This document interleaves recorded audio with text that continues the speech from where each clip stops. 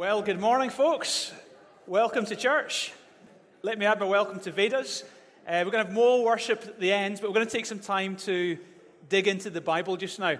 Before we do that, let me just mention really quickly, we're part of a network of churches that's all over the world now, about 1,500 churches. And we very much play our part in that, and we love planting churches. We've planted 6 churches from Edinburgh, as well as obviously 4 locations in Edinburgh. And our dream is in the years ahead to plant more churches. But I just want to quickly put on your radar, Destiny Aberdeen. I've gone through an exciting transition recently where a good friend of mine, Jeff, and Sarah have been set in as the lead couple in that church. So that was just last weekend. They were prayed over and set in as lead pastor. And they're relocating the church right into the slap bang city centre of Aberdeen. So if you're up for an adventure, and maybe, I don't know if you feel like your time in Edinburgh is coming to an end, or you're up for an adventure, why not consider prayerfully going up and helping them? Maybe a few of you will be part of that journey with them in Aberdeen. So just sowing that seed, throwing it out there. Be part of a church plan. All right, let's pray. And we're going to turn to the Bible. Hey, if you're visiting with us, extremely warm welcome to you today. We're going to be looking at the subject of marriage. So I realize not everyone's married here, but I guess it's relevant for all of us. We all know people who are married.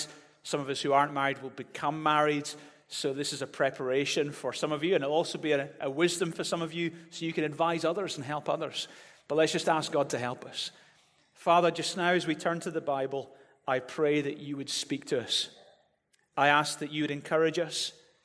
I ask for those, gods, who are not yet in relationship with you, God, that today this would be the beginning of a relationship with you, the greatest relationship of all. I ask, Father, as we unpack the truths of the Bible, that you would speak to us, that you touch our lives. God, for those who this is a hard subject to talk about, I ask, God, today that they wouldn't feel it as a criticism or as a judgment, but they would find encouragement and peace in God. All of us are on a journey, God, and some of us have failed, some of us are currently failing, some of us are currently succeeding. But God, wherever we're at in this journey, I pray today wisdom from the Bible would come in to help us and encourage us and build us up.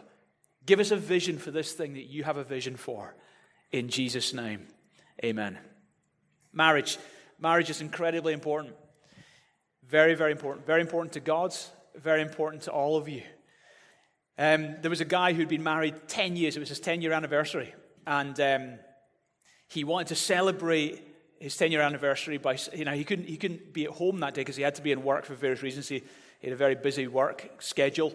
And he was planning to see his wife in the evening. But when he was at work, he sent her, he phoned the florist and ordered 10 flowers, 10 roses to be sent to her. And also asked for 10 helium balloons to be delivered to her with a card on it. And so he got these sent to her, and she received them at home. But she was a bit taken aback by the card that was written on the helium balloons. It was meant to say, "You make me soar," like an eagle.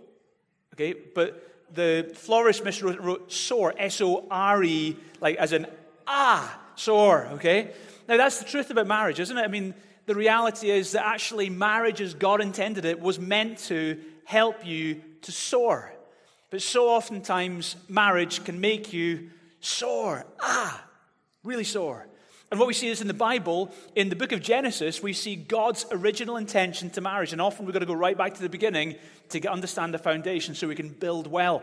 Now, if you look at God's original intention before sin came into this world, it was designed in Genesis chapter 2 as a mechanism to help you to soar. However, in Genesis chapter 3, as soon as sin came into the world, marriage became a thing that made you soar. It was soar. So what I'm going to do is I'm going to jump between Genesis 3 and Genesis 2, talking about how the soreness in marriage, that God can turn it, and it should be actually something that causes you to soar. So I've got 3 words for you from the verses. The first word is lame. Say lame. So Genesis chapter 3, that was lame. Okay, say lame. Lame. Slightly better. Genesis chapter 3, verse 1. Now the serpent was more crafty than any of the wild animals that the Lord God had made.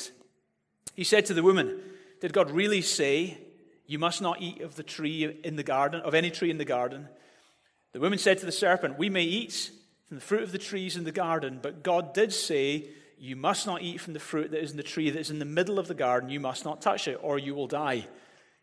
For you will not certainly die, the serpent said to the woman, for God knows that when you eat of it, your eyes will be opened, and you will be like God, knowing good and evil. When the woman saw that the fruit of the tree was good for food and pleasing to the eye, and also desirable for gaining wisdom, she took some and ate it. She also gave some to her husband, who was, where was he? He was with her. Say, with her. And he ate it. So here's the moment, the tragic moment, where all of a sudden into a perfect world, sin comes. With sin, disasters, suffering, anxiety, wars, disease. Every human misery finds its roots right here where sin came into the world, the fall of man. And notice, sin devastated relationships. And the first thing we see here was this: it actually undermined Adam. Now, here's my question. Where was Adam when sin was breaking out, when all hell was breaking loose, as it were, on earth? Where was Adam? He was right there. When Eve was making the craziest decision that would bring devastating consequences to the whole earth, where was Adam? He was right there. And what was he doing? Nothing. Nothing.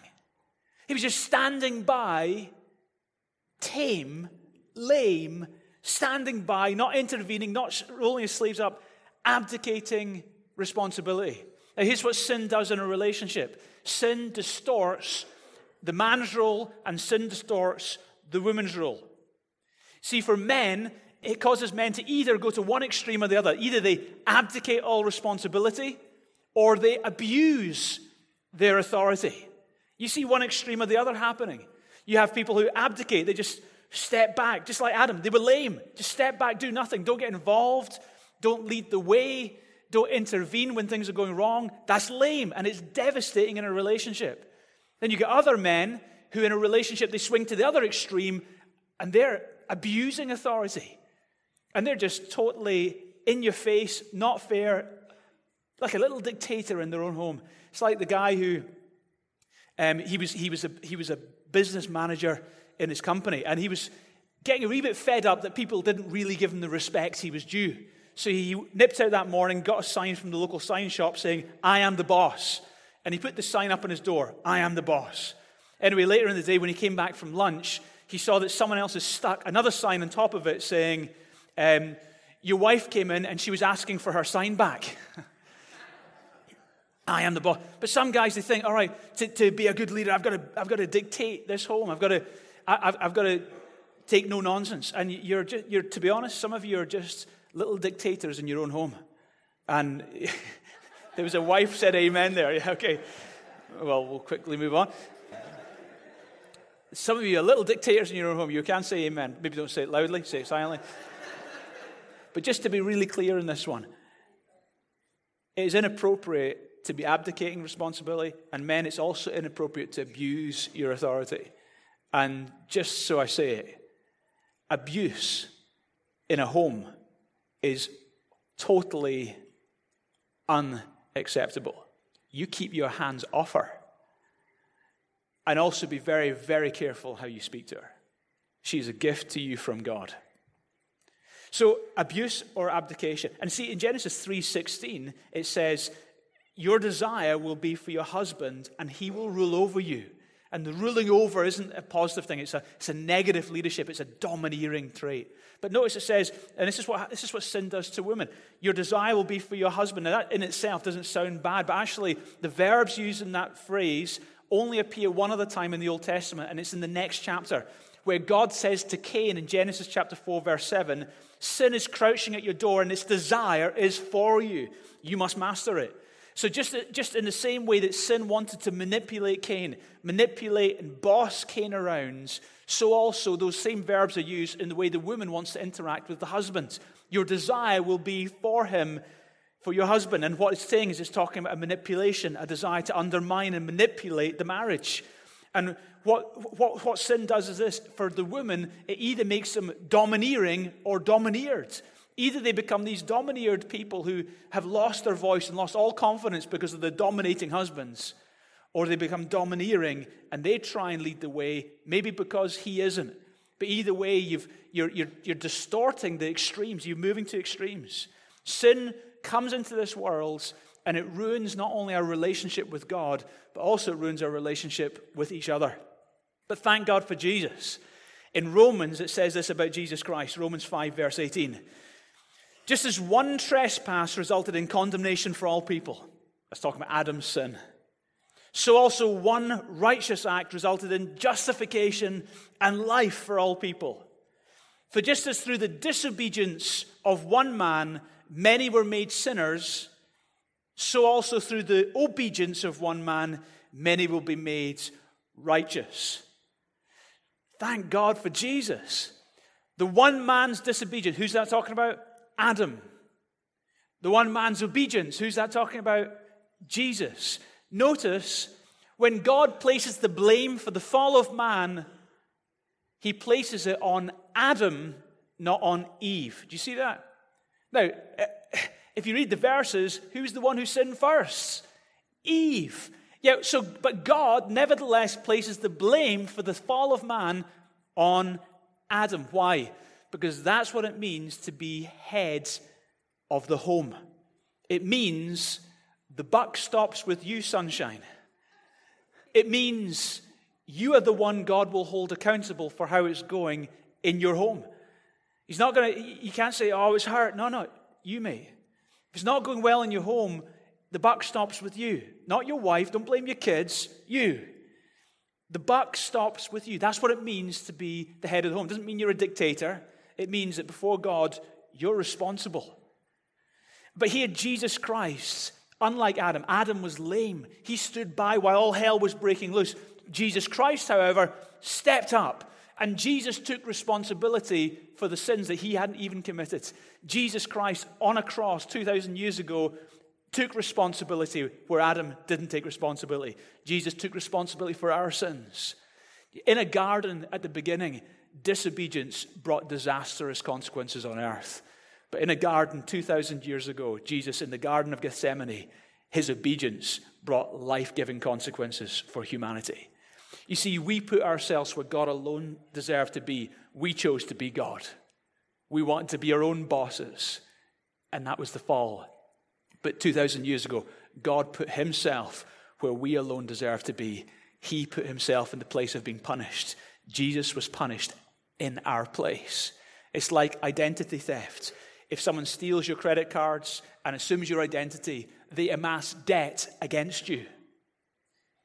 But it's in reverse on the cross. Jesus assumed your identity on the cross. And he didn't amass debt against you. Rather, he cleared your debt and he credited to your account.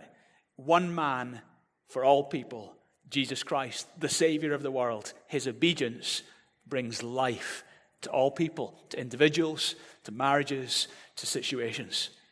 Wow, let's hear it for Jesus, the great Savior.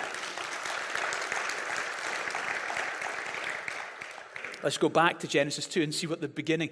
So Genesis 3 is after the fall, but there was lameness, there was weak leadership, there was a distortion of roles. But let's look at what God intended before. Genesis chapter 2, it says, verse 18, the Lord God said, it is not good for man to be alone. I will make a helper suitable for him. And then God made Eve.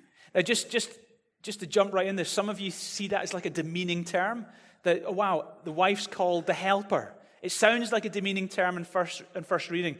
But what you discover is that word helper in the Hebrew language in which it was written occurs 19 other times in the Old Testament. 16 out of those 19 other times when that word appears in the Old Testament, 16 of them, it's used in direct reference to none other than God. So far from it being a demeaning term, it's a title that is given to God himself, the helper. So, in fact, if it's the helper inferred always in every occasion in the Old Testament, inferred a stronger helping a weaker, okay? So, it's just like, I mean, if you need help in algebra, if you've got a helper in algebra, it infers that they know algebra better than you do, okay? So, the helper helps the weaker. So, thank God for a helper. God's made it so that God brings a helper into the man's life. what's clear in the Bible is this. Men and women are equal, but men and women are different. Say that with me. Men and women are equal, but men and women are different. In Genesis chapter 1, it says in verse 27, God created mankind in his own image. In the image of God, he created them. Male and female, he created them. So what we see is that the image of God isn't just masculine, that the image of God is male and female. That in the sight of God, men and women are equal. But also what we see in the Bible is that men and women are different. Hey, we don't need the Bible to tell us that one, right? It's like, yeah. I mean, let me give you some facts about, here's some things that difference to guys and girls. Some things about guys. Phone conversations are over. We can get them over in 30 seconds flat. No one's offended. Okay? 5-day holiday requires only one suitcase. Guys, you know it's the case. Guys, we can open all our own jars. We can go to the bathroom without a support group. We can leave the hotel bed unmade. Fine with that. You can quietly enjoy a car ride from the passenger seat. Can't we, guys? Ladies? Anyway. Men, we don't have to clean our flat before the meter reader comes. Okay. And if you're going to pop round and see someone, you don't have to take them a little something. All right? It's funny, when me and Andrew were visiting someone, Andrew says, what will we get them? I said, well, us. We're going. They'll just be really happy to see us. No, but they've always got to bring a little something. Things you learn, eh? So, and Christmas shopping, guys, you know, we can do all shopping for the 25 relatives on December the 24th in 45 minutes. It is possible. We know we can do it. So men and women are so different. Men and women are equal, but men and women are different. And it goes on in the verses, Genesis 2:21, and it says, so the Lord God caused man to fall into a deep sleep, and while he was sleeping, he took one of the man's ribs and then closed up the place with flesh. Then the Lord God made the woman from the rib that was taken out of the man, and he brought her to the man. The man said, this is now bone of my bones and flesh of my flesh. She shall be called woman, for she was taken out of man. Matthew Henry, the Bible commentator, I love what he says about this. It's very beautiful. He says, the woman was made out of a rib, out of the side of Adam, not made out of his head to rule over him, nor out of his feet to be trampled upon him by him, but from his side to be equal with him, under his arm to be protected, near his heart to be beloved. So men and women, husband and wife, you're not there to compete with each other. You are there to complete each other. It's meant to be this synchronization. In the New Testament, you see this theme picked up in Ephesians chapter 5, verse 22. It says, wives, submit to your own husbands as you do to the Lord's. For the husband is the head of the wife, just as Christ is head of the church. Going on in the verses. Husbands, love your wives, just as Christ loved the church and gave himself up for her. Each one of you also must love, say love, his wife, just as he loves himself. And the wife must respect, say respect, the husbands. You're not meant to compete with each other, you're meant to complete each other. It's like if you're watching Strictly Come Dancing and you see those dancers moving in beautiful synchronization. Incredible. Now, on the surface, it looks like they're just in perfect sync. But actually, behind the scenes, you know that one of them's taking the lead. It's not obvious from looking on, but one of them in the dance partnership always takes the lead. But on the surface, it looks like perfect synchronization. And that's exactly a great picture of how God wants it to be in marriage. That husbands are to be the heads, but it's not to be some domineering role. But there should be this beautiful syncing together and flowing together and this beautiful strength. Sin caused men to abdicate all responsibility or abuse their authority. Jesus Christ shows us exactly what true headship's about. In Jesus' book, the head means you take responsibility. You lay your life down for your wife and your kids. That you lay it on the line for them. It means being tender, loving, taking responsibility, sacrifice, taking initiative. It means you provide and protect. It means you're the one praying and intervening when you see things going wrong. That God is the one who's raised you up, husbands, to be head of your home. So don't abdicate that responsibility and don't abuse that responsibility, but be like Jesus Christ in that responsibility. Women, wives, you're called to submit and honor and respect your husbands. It's interesting, there's a book, famous book now called Love and Respect by Emerson Eggerichs. And in this book, Love and Respect, the tagline is this: the love she most desires and the respect he desperately needs. They talked in the book about a survey they carried out among 7,000 people, asking them, when you're in conflict with your spouse or significant other, do you feel unloved in that moment or disrespected? What they found is this, that 83% of men said in those moments of conflict they felt disrespected.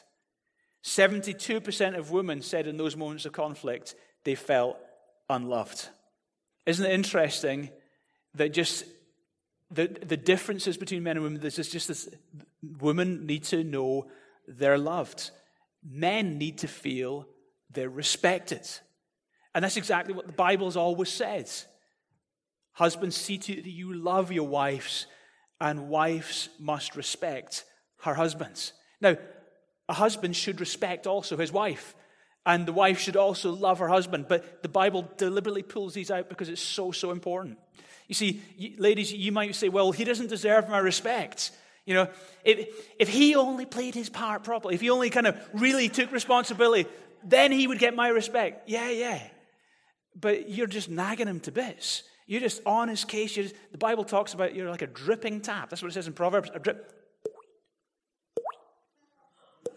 You're just like a dripping tap. You're just on his case, telling him what he's not, telling him how he's failing, constantly eroding his confidence. Yeah, you never notice the things he does good. You only notice the things he does bad. No wonder he's not shining. No wonder he's not standing tall. He feels naff about himself. You've eroded him. Repent.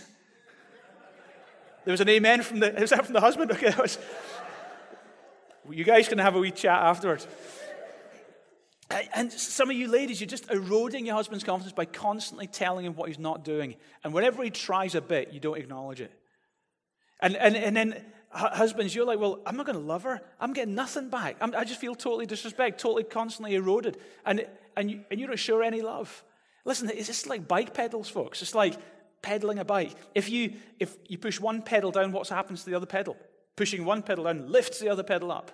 And then you push that pedal down and it lifts the other pedal up. You see, if you just wait for them to play their part, then you're not going to do anything. But if you say, do you know what? Okay, even if not much respect is coming, I'm going to love like I ought to. I'm going to love like Jesus loved the church. I'm going to lay my life down.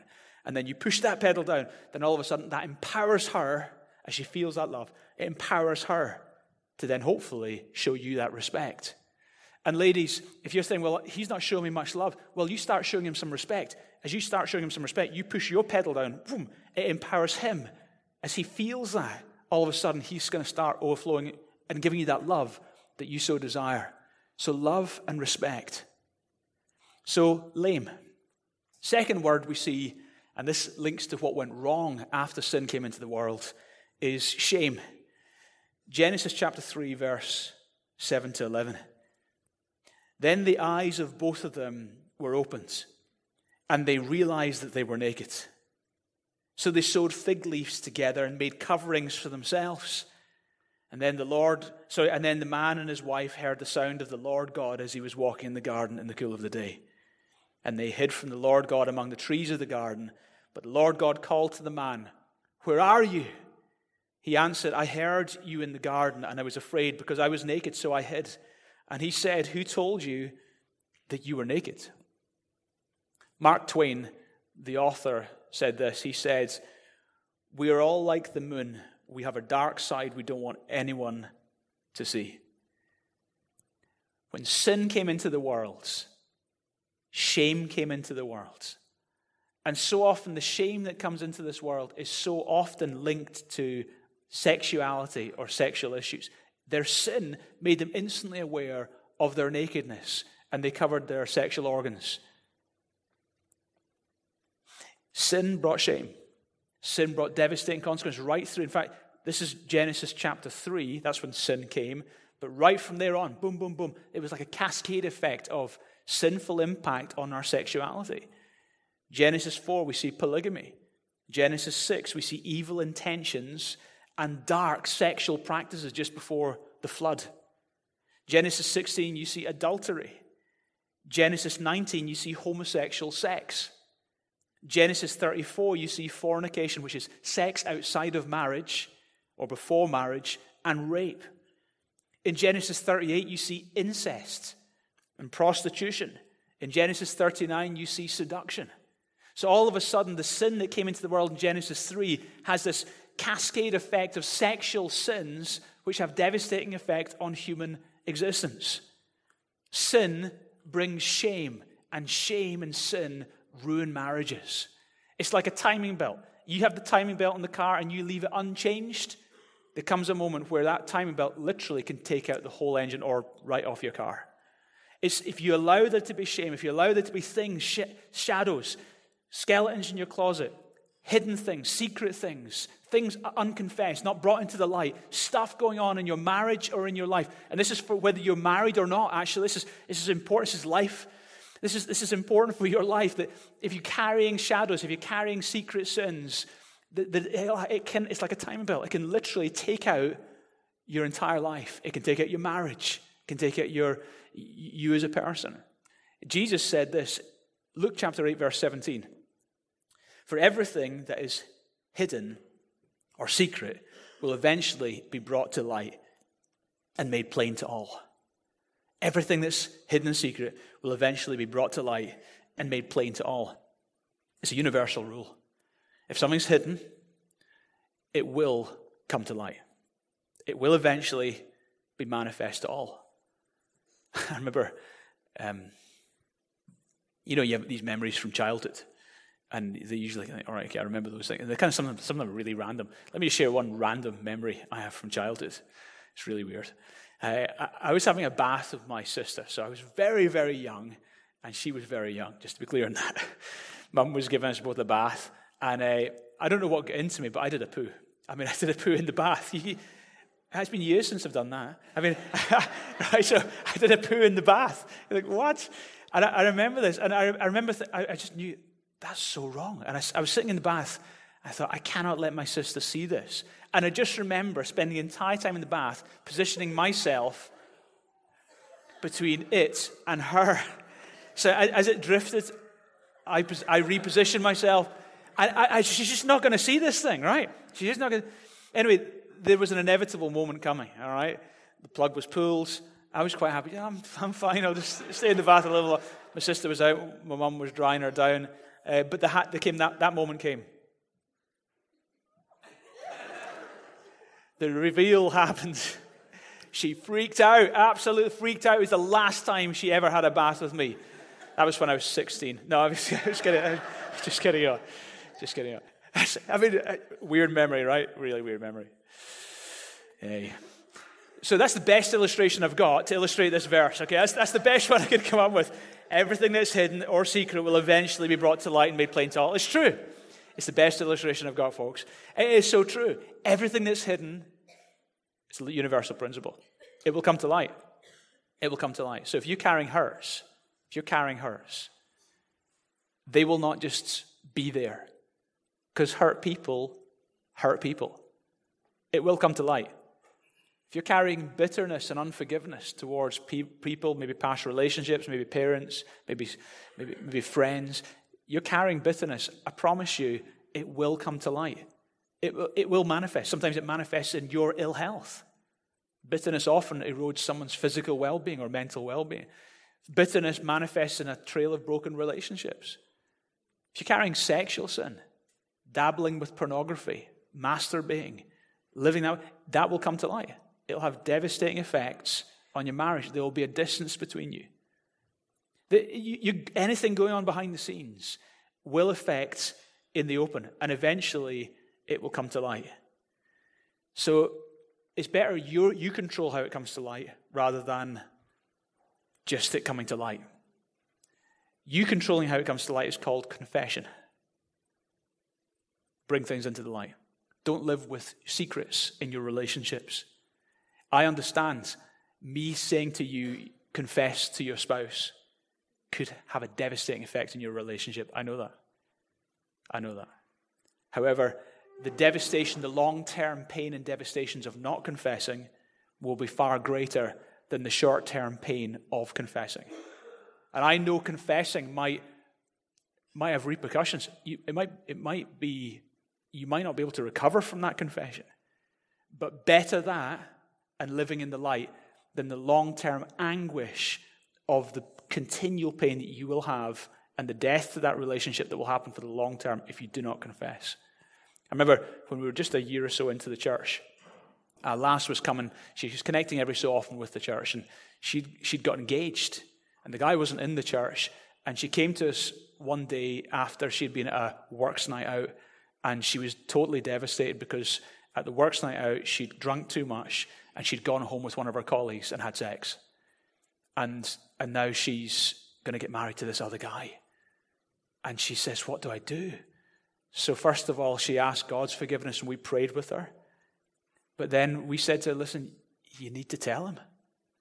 Because it's to do with foundation. If you go into a marriage and your foundation is fundamentally the secrets, the skeletons in the closet, then that's no foundation to build on. Bring things into the open. I don't know if she ever did. But it's the advice. It's the toughest advice, but it's the most life-giving advice. Bring it into the open. So as human beings, we try and cover up our sin. By the way, when a moment of confession happens, forgiveness can be given, but trust must be earned.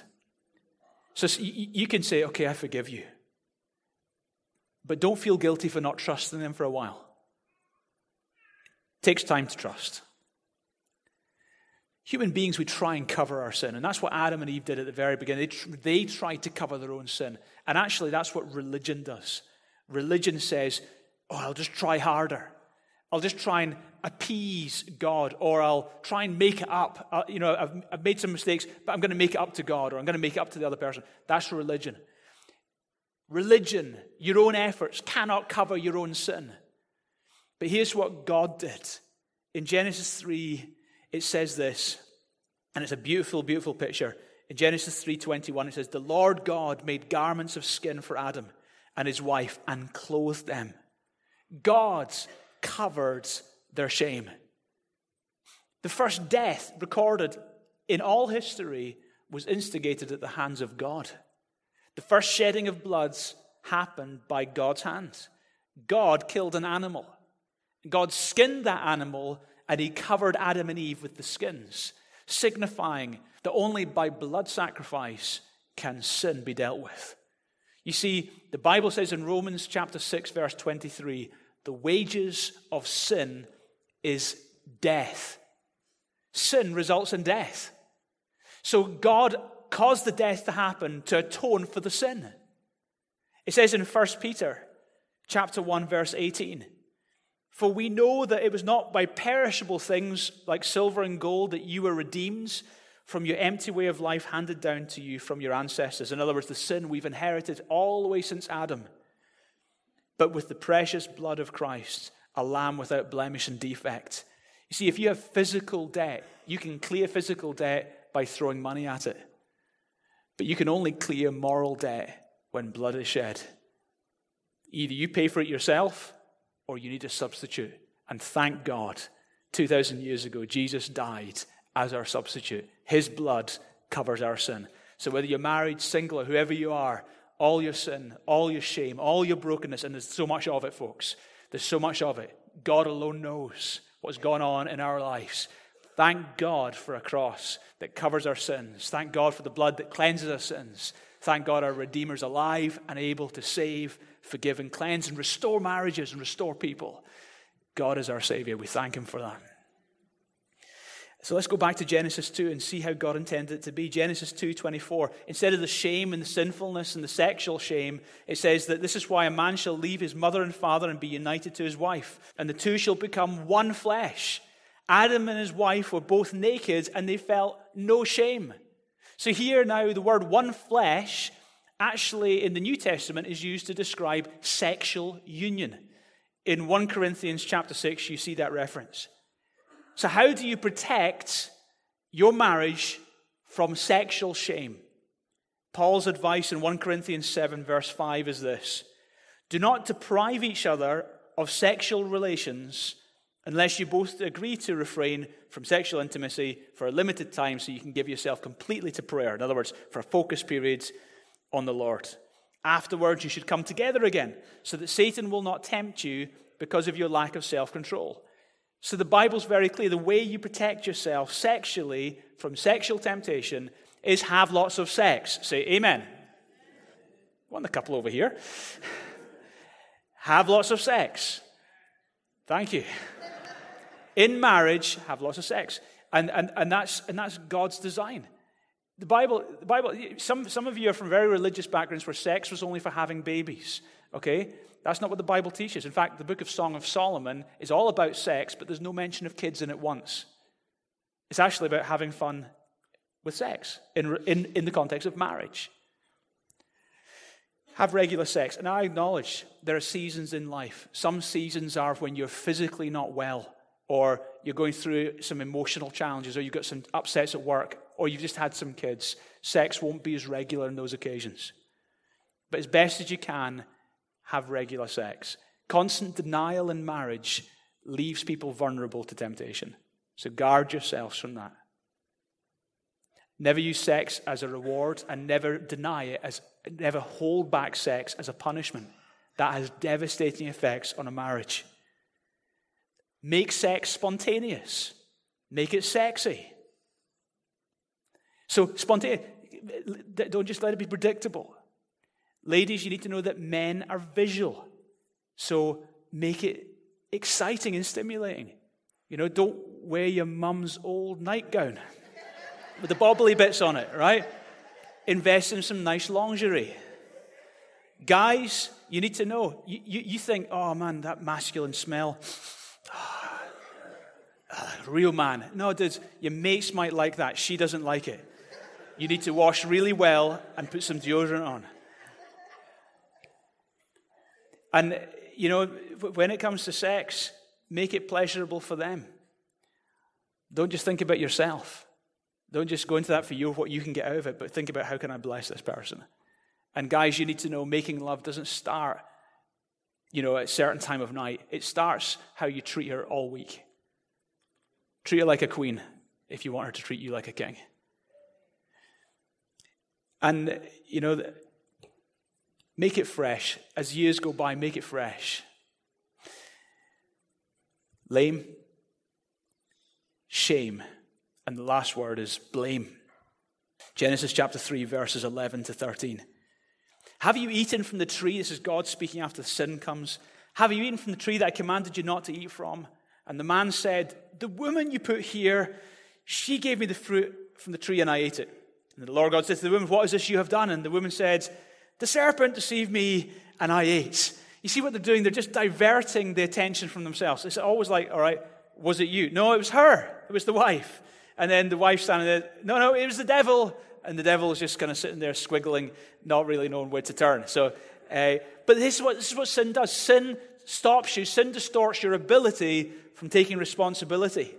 I don't know if anyone saw the darts championship about a week and a half, 2 weeks ago. Anyone see that? Between the Scotsman and the Dutchman? Oh, so funny. It was the bit after it was funny. So this is by the Scotsman Gary Anderson. He beat the Dutchman, Wesley Harms. He beat him 10-2, okay? However, after the match, the Dutchman complained to the Darts Regulation Authority that the Scotsman had been breaking wind on stage while he was playing darts, and this totally put him off. He said, and I quote, every time I walked past him, there was a waft of rotten eggs. If someone has done that, they need to see a doctor. When he arrived back in the hall, and he said to Dutch television, it will take me 2 nights to lose the smell from my nose. Anyway, in the meantime, the Scotsman strongly denied the accusations. He said, and I quote, if the boy thinks I farted, he's 1,010% wrong. I swear on my children's lives, it was not my fault. And the chairman of the Professional Darts Corporation said, we've got to get to the bottom of this. It's crazy, eh? So, I'd never taken an interest in darts up until that point. It's funny how darts sounds like, anyway. But hey, you know, like, I mean, what are you going to do? You lost your darts match? Oh, the guy farted, that's why. Come on, seriously? What are we like? We blame. We don't take responsibility. You know, was it you? What's happened? Adam said, oh, it was Eve. Eve said, well, it was the devil. No taking responsibility. Let's go back to Genesis chapter 2 and let's see what God's intention was. Genesis 2:24. That is why a man shall leave his father and his mother and be united to his wife, and they will become one flesh. Say one flesh. Now, one flesh does mean sexual union, but also one flesh infers covenants. Marriage is a covenant. Malachi chapter 2 verse 14 says, she is your companion, your wife, by covenant. Now, there's a difference between a contract and a covenant.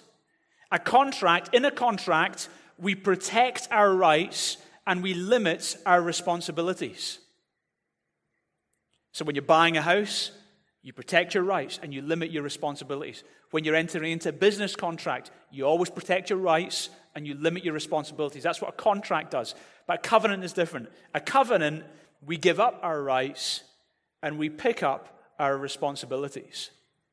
And that's what a marriage is. Marriage is not about you protecting your rights and limiting your responsibilities. It's not like, all right, I'll give 50 if she gives 50. No. You give 100 and she gives 100. And you give 100 whether she is or not. And you give 100 whether he is or not. You play 100%. You give up your rights and you pick up your responsibilities. You can't change them. Many people in marriage say, well, it's their fault. Listen, you can do zip all about them, but you can do a lot about you. You can't change them, but you can take responsibility for you. A successful marriage isn't finding the right person, it's being the right person. Don't blame them. You play your part.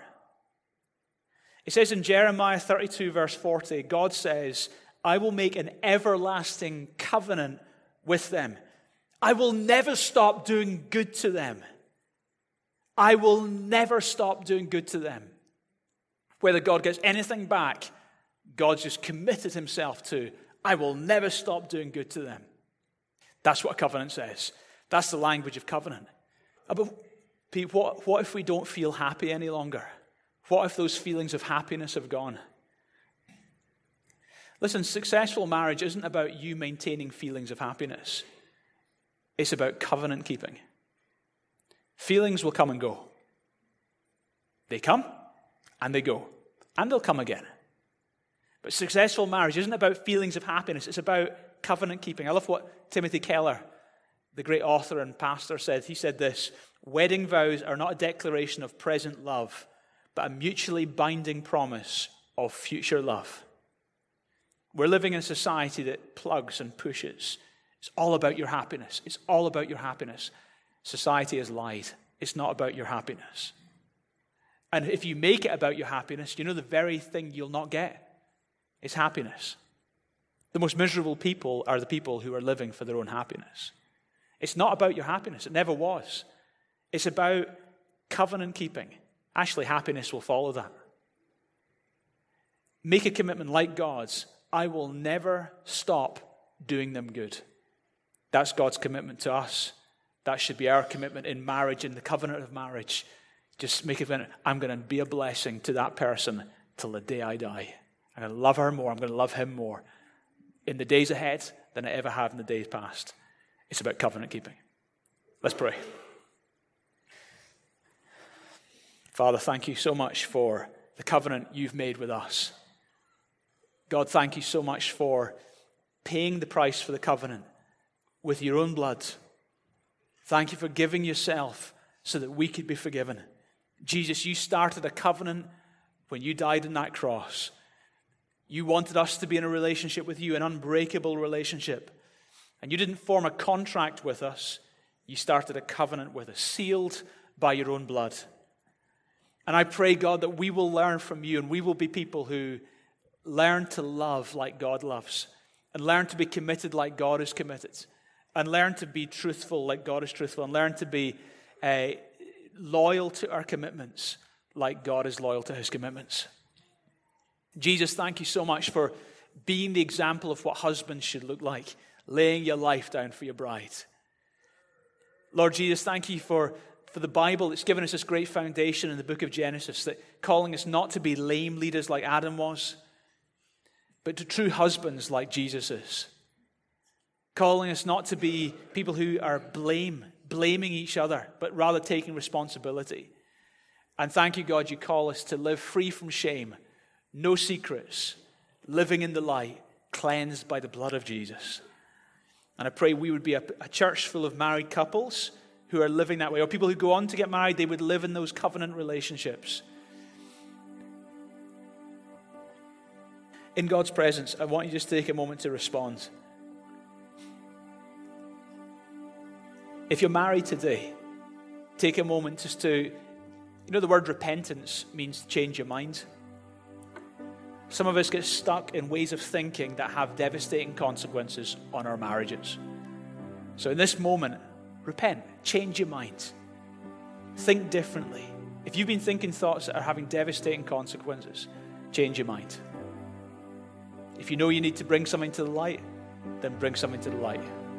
If you know you've been blaming, not taking responsibility, then take responsibility. For the singles here today, you are so loved by God. And I realize a message like this can be very hard, especially if you're longing for a relationship. I pray that what you've heard today, and take a moment to respond to this, that you'd pray that God let me be that sort of person when marriage comes my way. And in the meantime, be a great advisor to friends who are getting married. If you're here today and you don't yet know God, God loves you. He has a plan for your life. So if you're here and you're saying, Peter, I want to know God today. I want to be in relationship with the God who created me. Then I want to give you that opportunity just now. Very simply, if you want to know God, pray this prayer with me just now. Under your breath, repeat this after me. Just quietly under your breath, say, Dear Lord God, thank you so much for loving me. Jesus, thank you for dying for me on the cross. Thank you for laying your life down so that I could be saved. Thank you for rising again the third day. And thank you that you are alive right now. Today, I commit my life to you. I commit my future to you. Jesus, be Lord of my life. Forgive me for all my sins and give me a new start right now. Thank you for hearing my prayer and accepting me as your child.